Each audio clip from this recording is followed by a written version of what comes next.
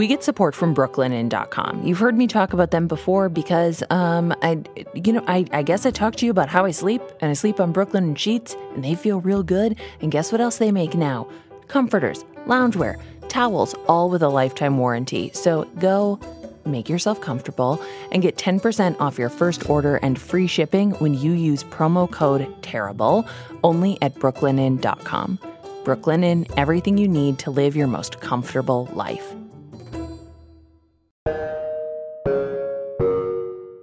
Hi, everyone. It's Nora McInerney, and this is Terrible, Thanks for Asking, which is the slogan for America. America, terrible, thanks for asking. Minnesota, where this show is based, also terrible, thanks for asking. Things have been terrible here and in many cities for a long time. And people of color, and specifically Black people, have been saying that. They've been saying, this is not good. This is bad. This is terrible. And it's been ignored. Minnesota. What do I say about Minnesota? Land where I was born, land where I was raised, land of 10,000 lakes, land of butter sculptures, of beauty queens, always on best places to live lists, which is interesting because all of those should come with an asterisk that's like best place to live if you're white, because there's this thing called the Minnesota paradox. It's a term. It was coined by Samuel L. Myers, and it's a term used to describe the fact that there are these huge disparities between the experience of white Minnesotans and the experience of Black Minnesotans. And those experiences are backed up by data. Data that says from the Minneapolis Police Department's own statistics that Black people are about 20% of Minneapolis's population, but are also more likely to be pulled over, more likely to be arrested and have force used against them, more likely to be the victims of police shootings, at least in the data from 2009 to May 2019.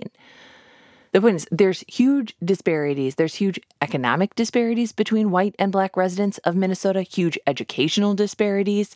We have the lowest rate of Black home ownership in the United States. So the experience of white Minnesotans, like me, is not the same as Black Minnesotans. Now, in the past few weeks, since George Floyd was killed by the Minneapolis Police Department, we have, as a team at Terrible Thanks for Asking, been focused on our community in Minnesota, on our team, and the way that we, make this show and use this platform for good. And we took last week off, and we wanted to make sure that when we do come back and publish, and we're sort of back now, this is us being sort of back, we know what we want to say, and more importantly, we know who needs to be saying it, because it's probably not 55 minutes of a white lady named Nora telling you about racism. We've talked on this show before about trauma, about the experience of trauma, how it is something that gets into your body, into your DNA, something that changes you physically, not just emotionally. And we've talked about that mostly in the context of childhood trauma. But today's episode is about racial trauma and policing. It's a recording of a conversation hosted by our colleague, Angela Davis from Minnesota Public Radio, and it is a must listen. You must listen to it. Okay? You just must. I also want to say, before this episode starts, it is very weird to be reading ads before and during this topic. It feels as off as they sound. And also, advertisements and sponsors are how we make this show. But wanted to acknowledge that, just how, if it sounds jarring to you, it felt jarring to us too. But enough of me. Here is Angela Davis. This is Minnesota Public Radio News, and I'm Angela Davis. Welcome to Call to Mind, Spotlight on Black Trauma and Policing. As you know, the killing of George Floyd has sparked peaceful demonstrations as well as destructive protests in the Twin Cities and across the country. George Floyd was a Black man killed while being forcefully detained by a since-fired Minneapolis police officer. That officer is now facing murder and manslaughter charges. And we also know that Minnesota's Department of Human Rights has now launched an investigation looking into the last 10 years of the Minneapolis Police Department's actions for sustaining systemic civil rights violations. For many people, George Floyd's killing is the latest graphic instance of a Black American being killed by the police, and his homicide, the most recent national example of historic institutional discrimination against people of color and indigenous groups. So today, we are putting a spotlight on trauma of Black Americans and how it intersects with policing. And we have some experts on this secure virtual community conversation to help us out today. We're joined by Resmaa Menakem, who is a licensed independent clinical social worker, as well as a cultural trauma expert. He is the founder of Justice Leadership Solutions in Minneapolis and the author of My Grandmother's Hands, Racialized Trauma and the Pathway to Mending Our Hearts and Our Bodies. Hello to you, Resmaa. Hello, sis. How are you? I'm doing all right. We're also joined by Justin Terrell.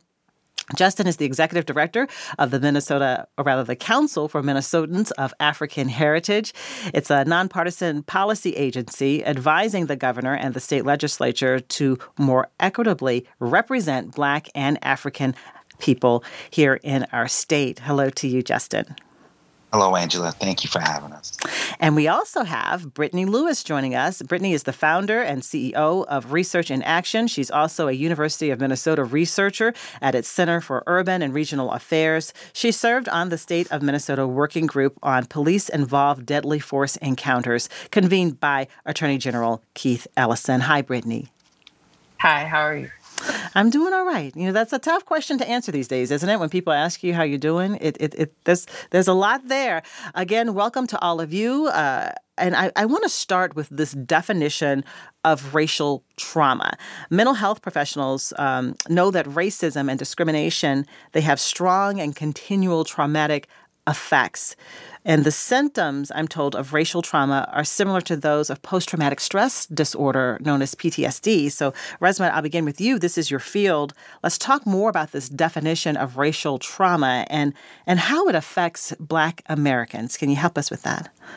Yeah. So although I agree to some degree that the definition works in terms of racial trauma, it doesn't get to really the day-to-day aspect of it, like what actually happens to a body that is born into a system where the white body is considered the supreme standard of humanity, right?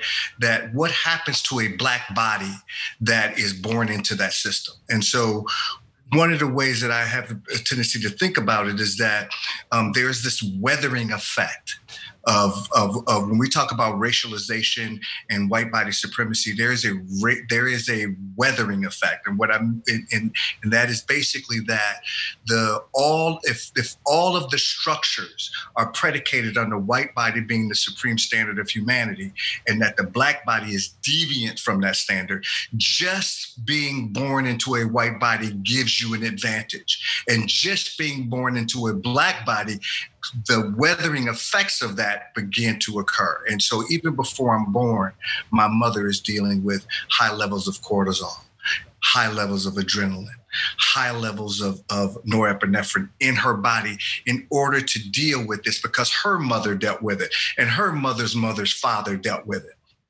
And so by the time it gets to us, it shows up as asthma issues. It shows up as diabetes or high blood pressure, things like that. So even though the definition fits to some degree, it by no means gets to the debilitating effects of racialization, and white body supremacy. We know that when many Black Americans are diagnosed with high blood pressure, they tell you, well, there's a genetic component to it. And so is that part of it as well? Yeah, but when they say that, what they're talking about is that, and this is when I talk about philosophy, that the philosophy of white body supremacy is woven into our language, is woven into every structure. So when they say that, what they're saying is the defect is in the Black body. And what we're saying is that, no, the defect is not in the Black body.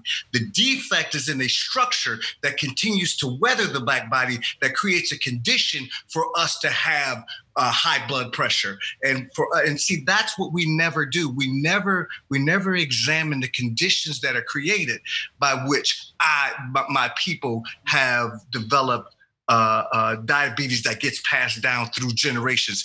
Even if you account for lifestyle choices, my people still have to deal with that stuff. And so that is, so my only caveat to that is that it gets passed down, but if you don't put it in the context of white supremacy, then you put the defect inside of Black people, and that's not where the defect is. All that said, what's the impact of seeing the way George Floyd died, the killing of George Floyd? What does that have? How does it impact the cumulative historic racial trauma that you're discussing that Black Americans continue to endure? So whenever I'm looking and I'm working in my office or I'm working with people in the community with regard to trauma and racialized trauma, I think about it in what I call the HIP, right? HIPP, and that's historical, intergenerational, persistent institutional, and then personal traumas all get coupled together. So the impact of that is an uncorking of hundreds upon hundreds upon 100 years of grief, right? An uncorking upon hundreds upon hundreds upon hundreds upon hundreds of years of terror and horror, right? And so what you're seeing is a display of that. And so, once again, the defect is not in Black folks. The defect is in a white body supremacist system that continues to replicate itself and damage and destroy Black bodies. So the effects of it is that it uncorks all of that grief, and that grief shows up in our houses. That grief shows up on the street. That grief shows up in when we're trying to talk. That grief shows up in my wife. That grief shows up in my wife struggling. And the grief shows up in my son having nosebleeds out of the blue, or my hips hurting, or my neck. That's how it's showing up, or not knowing what to say, or having all of this, or feeling like there is a different texture of weight on my body, because there is. It is not an individual weight, it's a communal weight. And that got uncorked when we got reminded that our bodies in this system, the race question in this society is not a race question. It is a species question first. Am I a monkey? And so that's what you see. Many people have said that they could not look at the video of George Floyd on the ground with that officer's knee kneeling on his neck. Black people, white people, people of all races have said they did not wish to see it. But particularly with Black people, viewing that video, what can you say about how that affected people? So here's what I want people to start doing is, I could only watch a little bit of it because I can't see any. I've seen my people hung from trees and hung from bridges, and women raped. I've seen all of that. I don't need to see that anymore to know that this system is not broken. The system has been designed to do exactly what it is doing. It is not a broken system. And people need to stop saying that. It is not a broken system. People need to take that video and zoom out of watching brother George Floyd die. Zoom out of that and just focus on the white cop. Just focus on him. Just focus on how sure he was in his face that nothing was going to happen to him. How sure he was that he was not destroying another human being. He was destroying a monkey or a zebra or a lion. Just look at his face and examine that. Stop examining the terror and the horror that my people are going through. We've been saying this for 400 years. Examine what white people do and what they reinforce. What he displayed was that he is the spear of the white body supremacist system, and what was on his face was the fact that he was sure that nothing was going to happen because the whole structure was behind it. Justin Terrell, I want to bring you into the conversation. You've been leading the Council for Minnesotans of African Heritage for the last 2.5 years, advising the governor, advising state lawmakers about policies that can make institutions and systems more equitable for Black Minnesotans. First, I want to give you a chance to respond to some of what Resmaa has stated here. I mean, I appreciate the opportunity to respond. As usual, my brother Resmaa has hit it on the head. I mean, it's spot on. I was thinking, I had this image come into my mind while he was talking. I remember my senior year in high school, I went with a bunch of buddies. We went on a hiking trip to Wyoming, and we strapped these giant backpacks to our back. And by the end of the week, we had these huge welts on our hips. And I just realized that's like my experience of being Black. Is just feeling like I'm constantly carrying this burden that is just damaging my body, and you can't ever shake it. And that's not the only experience, but it is a significant part of our experience, and how we pass that on how do I explain to my child, what that burden is that he's starting to feel, because he's starting to feel it, and the kid turns 5 next week, right? Like, there's a real lived experience here around a society that is centered around white body supremacy. And I've read Resmaa's book, and I just think it's one of the most healthy things that Black people in this moment right now can actually do, include specifically the exercises to keep us mindful and present. Because if we're not, we've just got too much pressure on ourselves right now to protect our own neighborhoods, to protect our people and loved ones and families. And we need to acknowledge that the weight being put upon us is actually not our weight. It is not our weight. We did not create these problems. We are living in a country with a gaping wound that has never even been attempted to be healed. You go to Germany, and they had to heal after the Holocaust. You go to South Africa, and you have Truth and Reconciliation. We don't have that in this country. So the fact that we find ourselves in this moment again should not surprise anybody. And the failure of our local governments to address the needs of Black folks, even though we've been putting policies and ideas in front of them for years and years and years, the pushback, the silence has led to this moment where cities are burning. Brittany Lewis, I want to ask you about your work, but first I want to give you an opportunity, anything you want to say about what Resmaa and Justin have already shared about this moment that we are in right now. I appreciate you both kind of providing a framework for the conversation. And I'm of two minds about what's taking place now. I think history tells us that we can't be hopeful. I'll just be quite frank here. History and the ways in which white institutions move tell us that there'll be nominal appeasement. And history tells us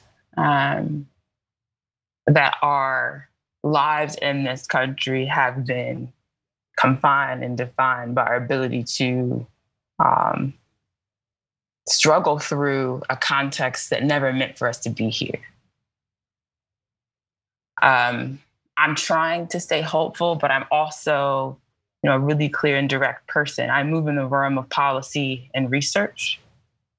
And I have been trying for years to build inroads and partnerships with folks like the Minneapolis Police Department and others, and has been met with lip service. And let's also be clear, this is the beginning. Yes. There's still a trial.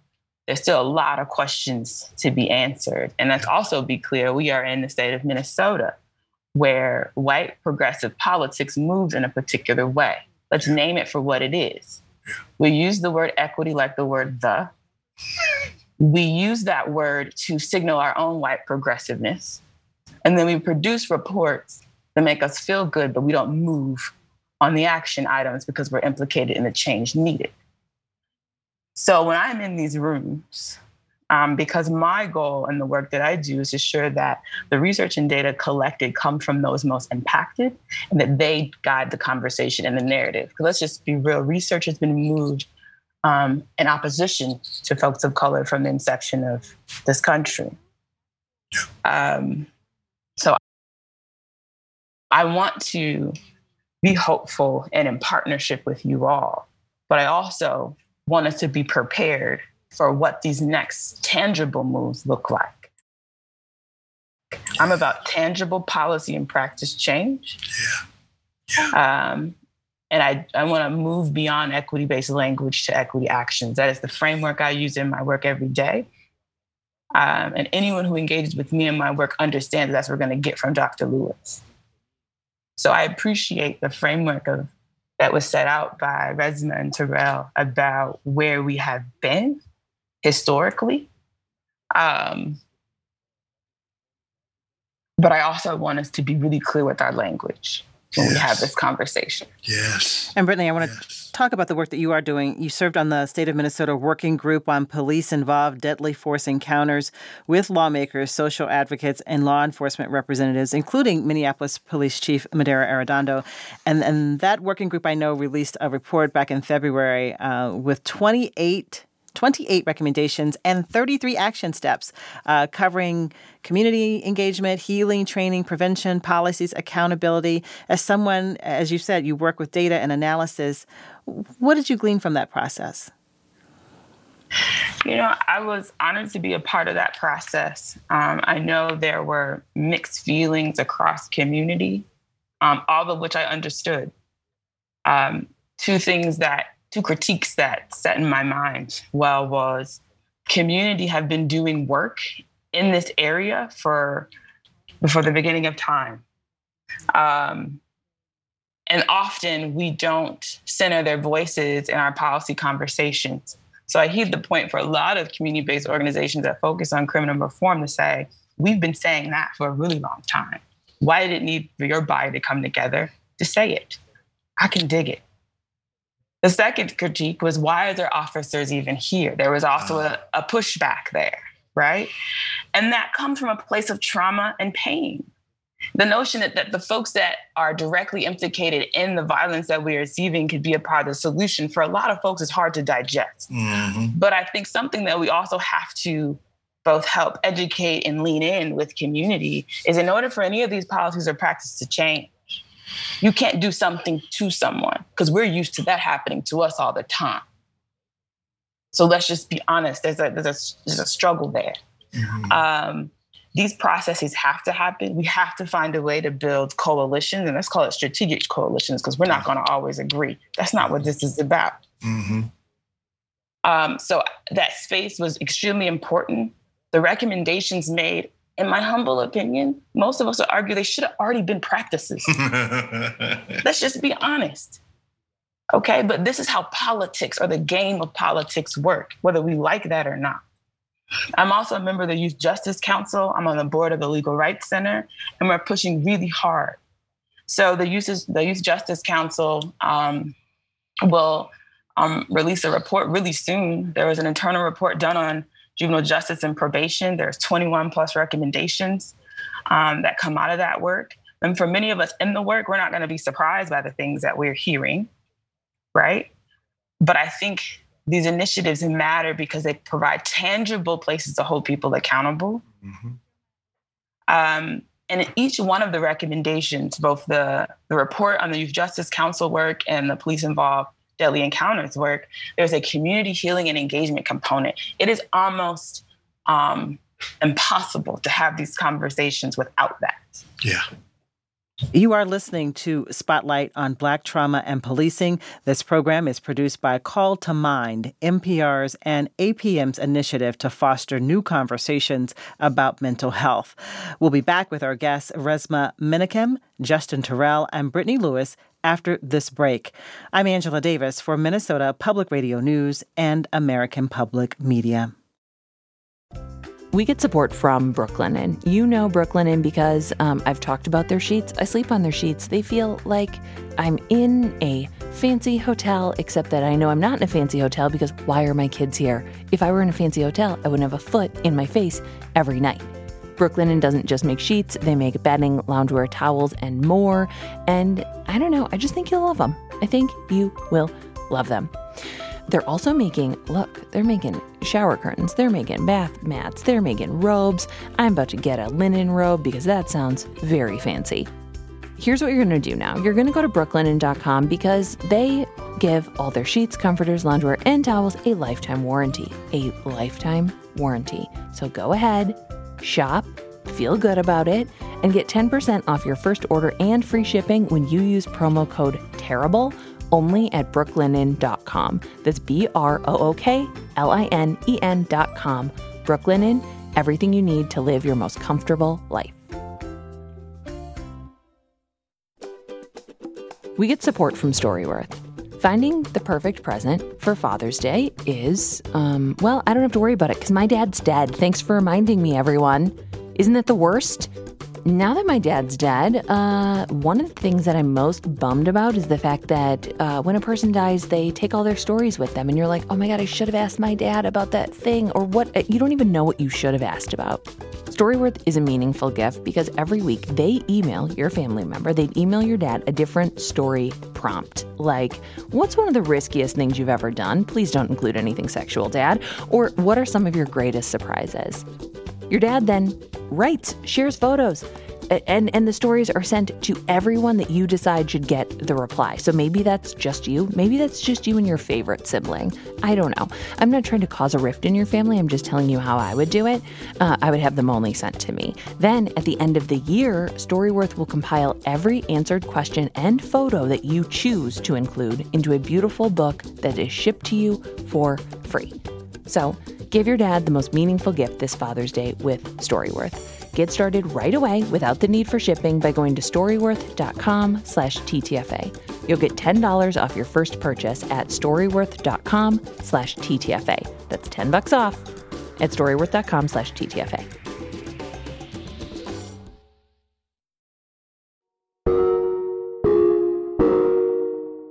Welcome to Call to Mind, Spotlight on Black Trauma and Policing. I'm Angela Davis for Minnesota Public Radio News and American Public Media.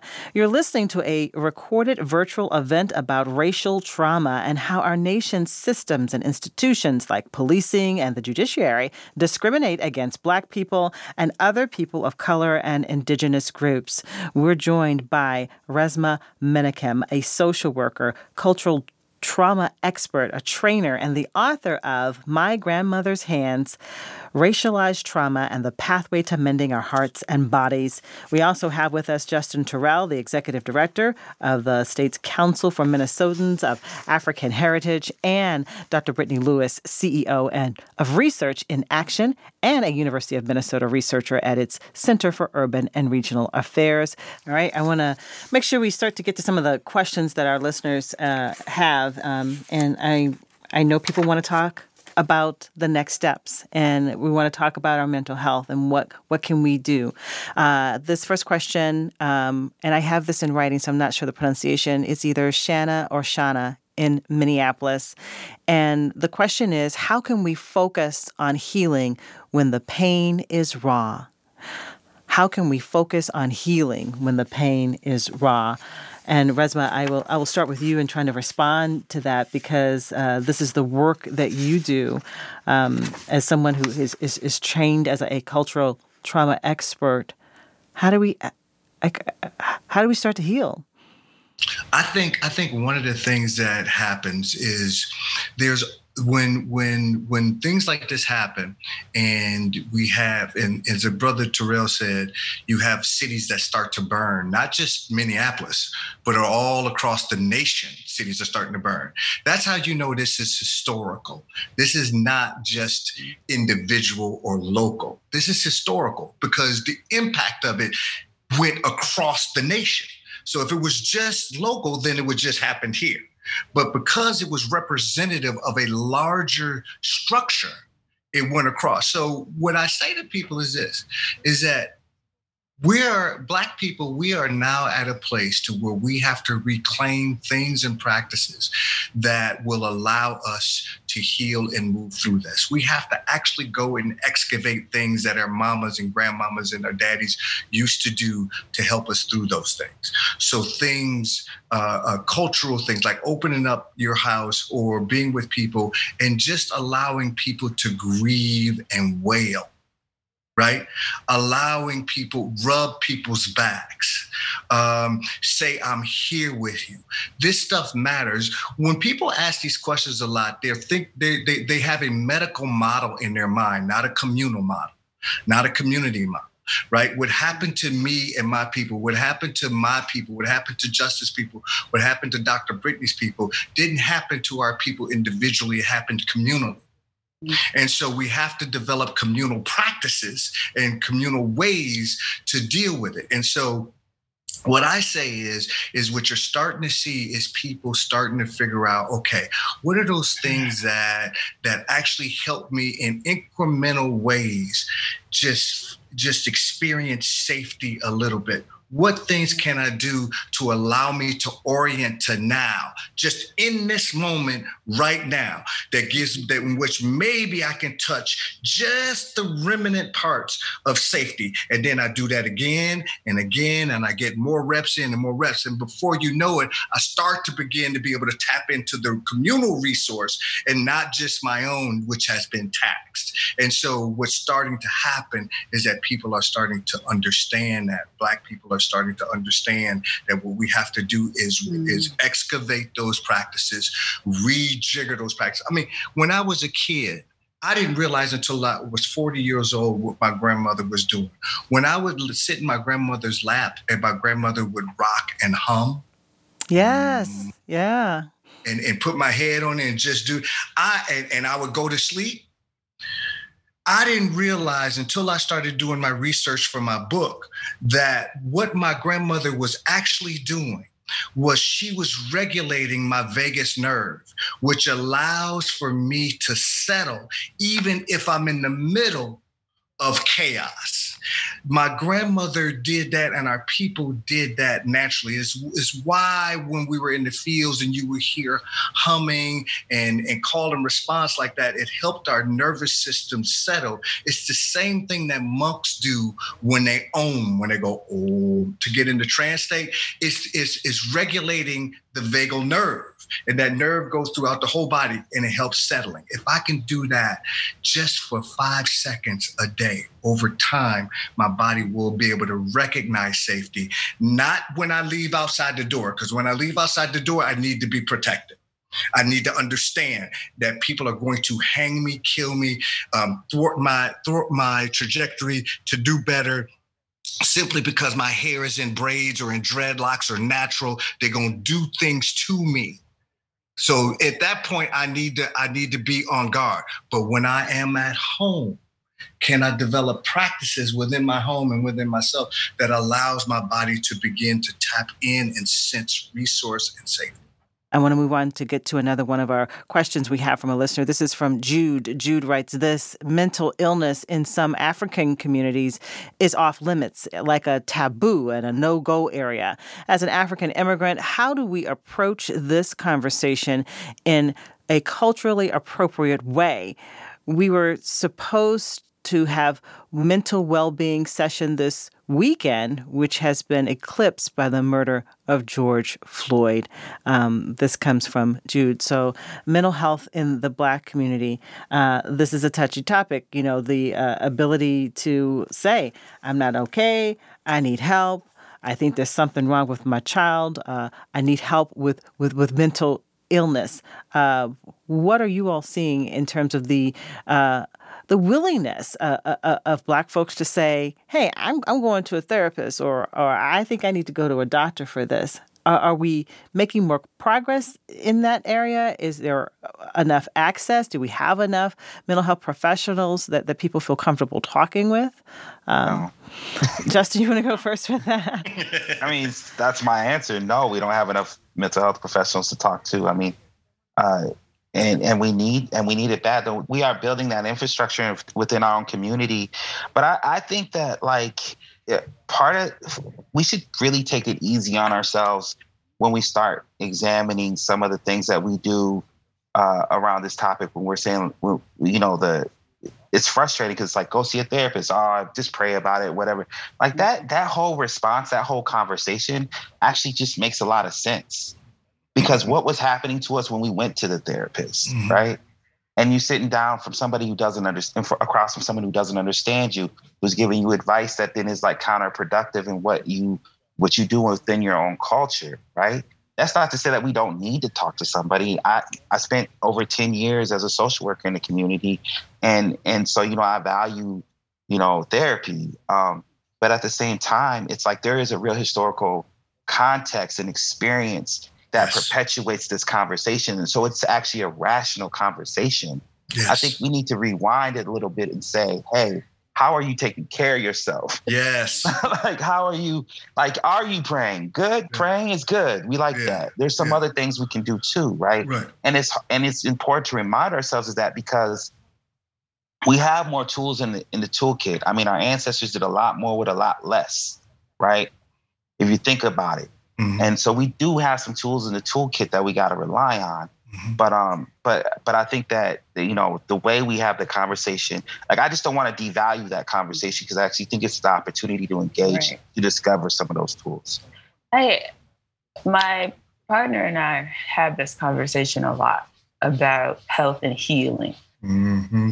Mm-hmm. And, I'll be, quite honest with you that my pathway through healing has been a challenging one. I would argue that it took me a great deal of time to even speak my truth out in the world. So we have to acknowledge that because of the amount of trauma many of us have experienced, that we all come to this in different stages at different times in our lives. If we ever do. And then the healing process, a lifelong process. That's the first thing that I think is really important for us to acknowledge. I also feel like, there are different reasons that we are afraid to speak up. I'm thinking about Black women in domestic violence. Come on. I'm thinking about the conversation about sexuality in the Black community. Thank you. I'm thinking about what it means to say you're not okay, whereas white supremacy teaches us that we have to be superhuman instead of just being ourselves. Mm-hmm. Because if you say you need help, right? Or I'm never going to forget one of the evictions interviews I did. One of the folks I interviewed stated that as a result of being evicted, becoming homeless, and living in shelter, she started using drugs. Yeah. When the coordinated entry person interviewed her and asked her if she was suffering from any other health issues, mental or otherwise, she told me straight up, I didn't tell her the truth. Yeah. Right? Mostly because she said, well, in order for them to help me, it sounded like I had to have all these other problems. Yeah. And they had to fit their white narratives of who I was as a Black person. Yeah. I'm also never going to forget an interview where a gentleman who, former addict, went through a recovery program, was in transitional housing, and got his very first apartment. I met him the day after the city of Minneapolis came in and condemned that building and gave him 15 minutes to move out. He checked himself into the psych ward because he really wanted a drink. And I met him the next day. Yeah. Let's just be really clear here. Yeah. The ways in which systems are making it challenging for folks to feel like they can be honest about what they're struggling with. Yeah. Yeah. And then this is a lifelong journey. Let's get more of these comments and questions from our folks who want to talk about this, and I appreciate the interaction that we're having with our listeners. From Penny says, after the protests have ended, what is next for us as Black and brown people? I feel like we're talking, but without any leadership, there's no clear path forward for the response to the conditions. And so right now we're seeing every day, every evening, gatherings and protests. But when those end, how do we move forward as Black and brown people and take care of ourselves and be able to feel like we can contribute and address what's happening, but also be able to take care of ourselves personally? Justin? Yeah, thank you, Angela. That's a great question, Penny. It's something I think about a lot. Because I think people, they're finding community in those protests. I mean, that it has been very helpful to people to stand next to others who are demanding justice. Yeah, absolutely. And protest works, right? When you organize, you win. And so I think it's important that that people continue to demand justice for George Floyd, that all the officers are arrested and charged, and that we continue well, actually, let me be clear about something. Mm-hmm. Let me just be clear about justice for George Floyd is not about putting more people in prison. Mm-hmm. Justice for George Floyd is about reimagining our justice system so that there doesn't have to be another George Floyd. Exactly. So yeah, let's get these officers off the street. Let's get them, they need to be charged, they need to be convicted. And that is why we have A.G. Ellison on the case. But I want to be clear, like what I'm starting to look at as the executive director of the council is what is the Marshall Plan for Black Minnesotans? Like, how do we completely redesign? Because right now, every system is failing our people. Yes. And so we need our best and brightest to be informing our government officials on what is going on in the healthcare system. We need Dr. Brittany Lewis they should just like give you an office, and before they open the door, before they make any decisions, just run it by you. And that pay her first though. Pay her first. Pay her. Yeah. And that's the role of the council. Really, is to give that advice to lawmakers and let them know that this thing that we dealing with right here is not going to be fixed just by incarcerating these officers. We have so much more work to do than that. And so I'm calling on the community. I really am. With all the work that we've done these past few weeks, but protecting our homes, being out in the streets, sleeping in our businesses, the work that Leslie Badu is doing, the work that Lisa Clemens, VJ Smith, Reverend McAfee. We got brothers, I ain't gonna call out no particular sets, but we got some sets out there that are representing the community, holding it down. Yeah. We need all of you to get crystal clear about what we need as a people in this state. And then we need to lay that bare for the folks who have the power to deliver on it. And that is the next fight. We need to keep demanding justice. We will get justice for George Floyd. We will get these officers off the street. And let's not waste this opportunity. Let's show the nation what Black healing and investments in Black communities and building Black infrastructure can look like on the other end of this crisis that we're in right now. And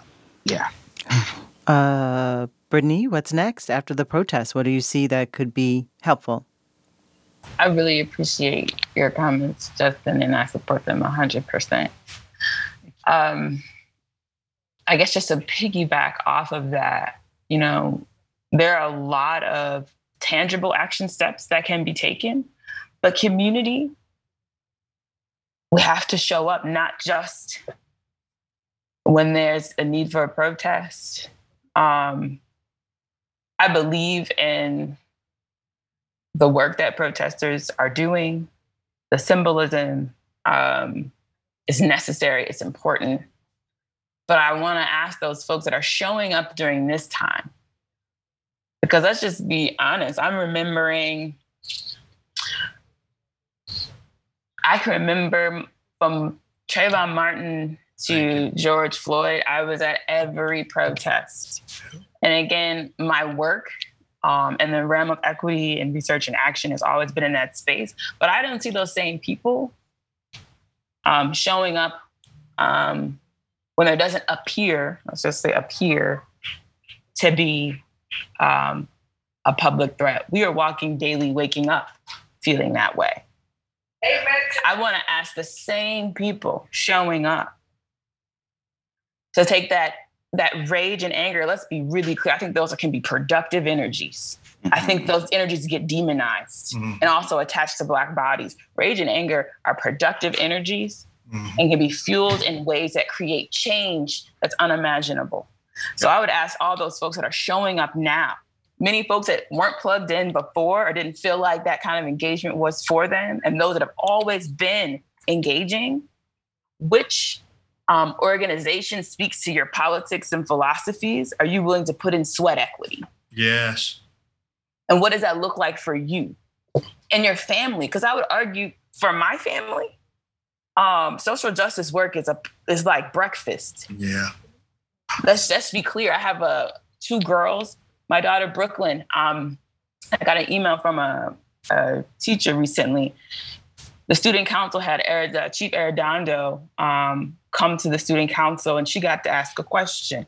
And the teacher emailed me because she remembered the question Brooklyn asked. And she asked, in no unclear terms, what are you going to do to stop the police from killing Black people? His response to my then 5th grader was, I came here to try to change a culture, and it doesn't happen overnight. So, I mean, I heed his point. I appreciate the move he made in firing 4 officers, but we can't wait another night. So me and my children and my family make social justice conversations a part of our ethics and how we move. It can't be politically progressive for the moment. Yes. Be having this discussion. So if folks are asking what's next, reevaluate your own ethics as an individual and family. It has to be part and parcel to who you are and how you move and when you speak up. And White Ally, I'm gonna need you to speak up in these boardrooms, commission meetings, et cetera, because I'm tired of being in spaces where people are waiting for Dr. Lewis to say something because they know I will. Yeah. I'm waiting. I'm a listener first. I'm gonna listen. I'm gonna make sure I understand your logic, how you're moving, and what supports what you say. And then I'm going to do the same thing. I'm going to use data analysis and challenge you. And then after the meeting, a number of White Allies will come up to me and like, I'm so glad you said something. I didn't you. Yeah. Yeah. We're experiencing this all the time. Yeah. Yeah. It shouldn't just be our burden to carry. Yeah. I want to I got to pick up on it. First of all, I think the way that Chief Arredondo responded to that is fine. I want to say I appreciate Brooklyn, right? Yeah. I appreciate that, right? That's so when the questioner says, "What do?" Do that, right? Study, learn, get with other people, argue, fight, cry, and bring your butt back and do it again and again and again and again for the liberation of our people. The white comfort in this society trumps my liberation. Mm-hmm. That is a rule. That's woven into it. So white folks, if you don't battle your own comfort and your own willingness to go back to being comfortable. If I hear one more white person say to me, when are we going to go back to normal? Normal wasn't good for me. Going back to what that wasn't good for me and my people. So I know you want to go back because it was gravy, right? It was gravy for you, but we ain't going back. That's when we look back, it's not like we have fondness in our eyes. So what I want to say is that what Dr. Brittany and Brother Justin just talked about is the difference in a philosophy. Yes. A living philosophy. And what Dr. Brittany and Brother Justin are talking about is a philosophy that takes into account the structural damage and not episodic. If we keep looking at this is not episodic, it's structural. And if we keep looking at it as episodic, this Black body gets destroyed, that Black body gets destroyed, this, right? We keep looking at that, then we won't have the fuel that we need in order to build a cultural container by which we can have transformation occur. So what they are talking about is saying that what you have to do is help us build the cultural container. What you have to do is not ask us the question. What you have to do is go get up from the radio, go look in the mirror and say, what am I going to do? How am I going to put in sweat equity to make sure that we deal with this structurally, not just episodically? All right, I want to bring in another comment and a question from a listener. Bryn writes, as we continue to see the brutality of police and the Minneapolis Police Department loses contracts, including Minneapolis Public Schools, we see people calling for abolishing the system of the police that's in place. So what comes after police disbands? We know that the Minneapolis Public School District has decided not to contract with Minneapolis Police for school resource officers. The University of Minnesota took a similar step. The Park Board is looking at that now. What happens when the police, or if that happens, that we see, no, we don't need your services, or the department disbands? Actually, I spoke first the last time. Does anyone else want to respond to this one? Dr. Brittany, go ahead. Yeah.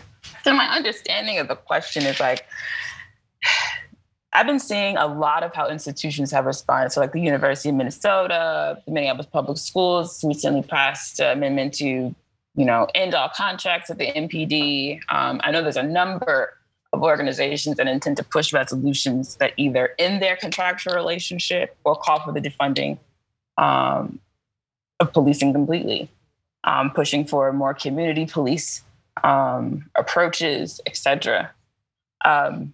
I'm fully in support of reimagining what community policing looks like. Let's be clear, we don't have community policing. That's a goal or interest of ours. But I also want us to walk in intentionally about the steps that we need to take to get there. Yeah. To ensure everybody's safety in that process. Yeah. I really want to keep that in mind. Yeah. I would love to hear, I was particularly interested in hearing from Justin about what this conversation has sounded like.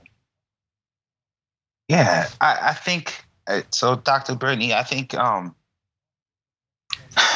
issue, so here's the thing, as far as the council is concerned, like we're not going to see us talk about abolish anything, right? Right. Our job is to help us reimagine what the system could look like. So don't tell me what you want to dismantle. Tell me what you want to build. Tell me, like, let's design that. And because one, we don't often have the opportunity to do that as Black people, right?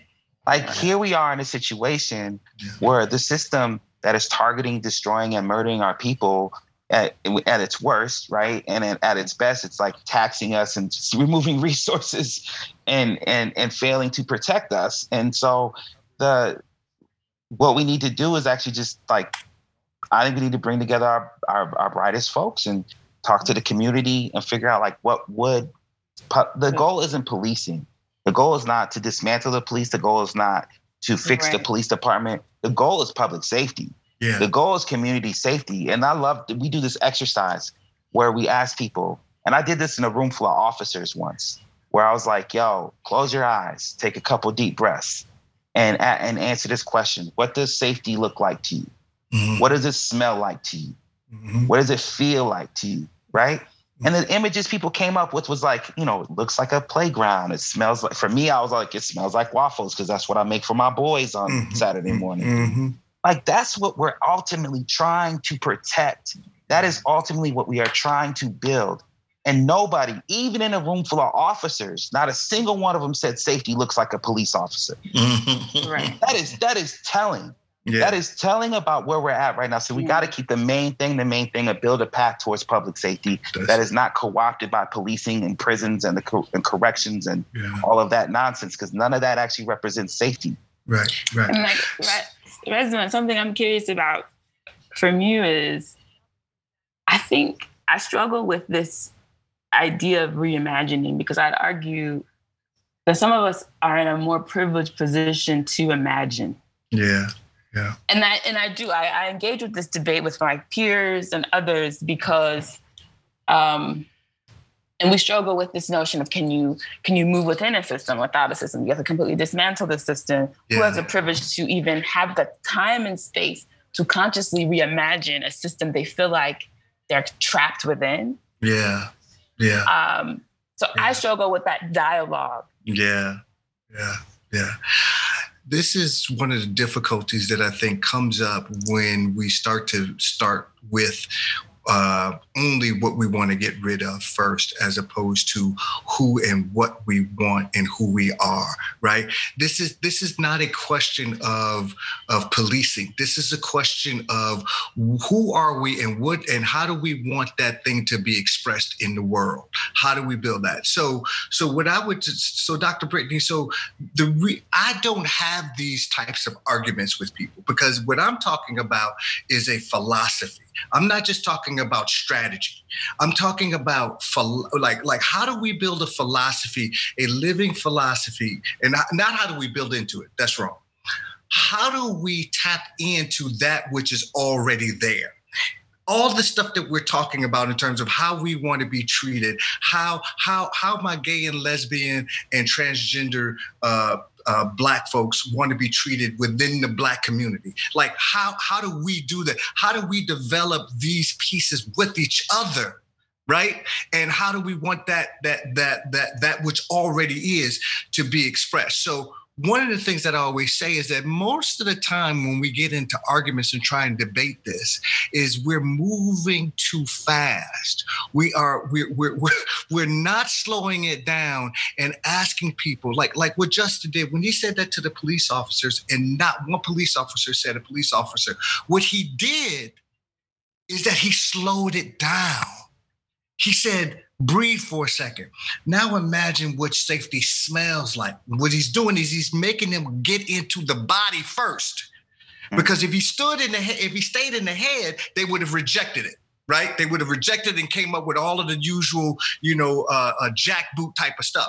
But because he said, breathe and stay in the body, what does it smell like? What's the texture? What's the vibe? What's the meaning? What's the behavior? What's the affect? What's the sensations? Like, how do you know? Right? He stayed in the body and he slowed them down. So many times when we have these discussions, we don't slow the body down enough, because what people are doing is reflexively answering the question from cognitive, not from what's in the body, what's resourced. That's what I would say. We have to slow the process down first, and then people will begin to say, oh, okay, let's do this. Let's do this. If you don't orient people first, they will, especially our people, we're so busy trying to figure out how to survive this craziness day after day after day, that when you ask me a question like that, if I have not been oriented, I'm going to say, we ain't got no time, we ain't got to do, right? Because I got to defend myself against this stuff. I got to defend myself against the disappointment. I got to defend myself against the brutality. So we have to slow it down first. I'm just deeply appreciative for the time that you all gave us, our guests, as well as our listeners and folks who are joining us. Thank you so much for this essential conversation that we need to have right now about Black trauma, about policing. Our guests have been, again, Resmaa Menakem, a licensed clinical social worker and cultural trauma expert, fan of Biggie Smalls as well. I need to note Biggie's presence in this conversation. The photo behind you, he's the founder of Justice Leadership Solutions in Minneapolis and the author, if you're looking for something to read, the author of My Grandmother's Hands, Racialized Trauma and the Pathway to Mending Our Hearts and Bodies. Justin Terrell, the executive director of the State Council for Minnesotans of African Heritage, which is a nonpartisan agency advising the state government to more equitably represent Black and African people, and Dr. Brittany Lewis, founder and CEO of Research in Action, also a University of Minnesota researcher at its Center for Urban and Regional Affairs. Thank you all for your time and for the valuable comments that you shared with us. This has been Spotlight on Black Trauma and Policing. I'm Angela Davis from Minnesota Public Radio News. This program is produced by Call to Mind, which is NPR and APM's initiative to foster new conversations about mental health. Again, this is APM, American Public Media. Thank you.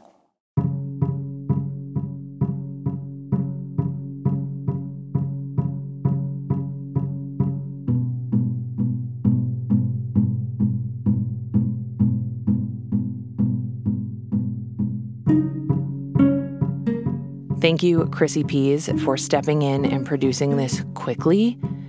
Thank you, Christina Lopez and Phyllis Fletcher and Lily Kim, for bearing extra workloads, emotional and physical, this week for our entire organization.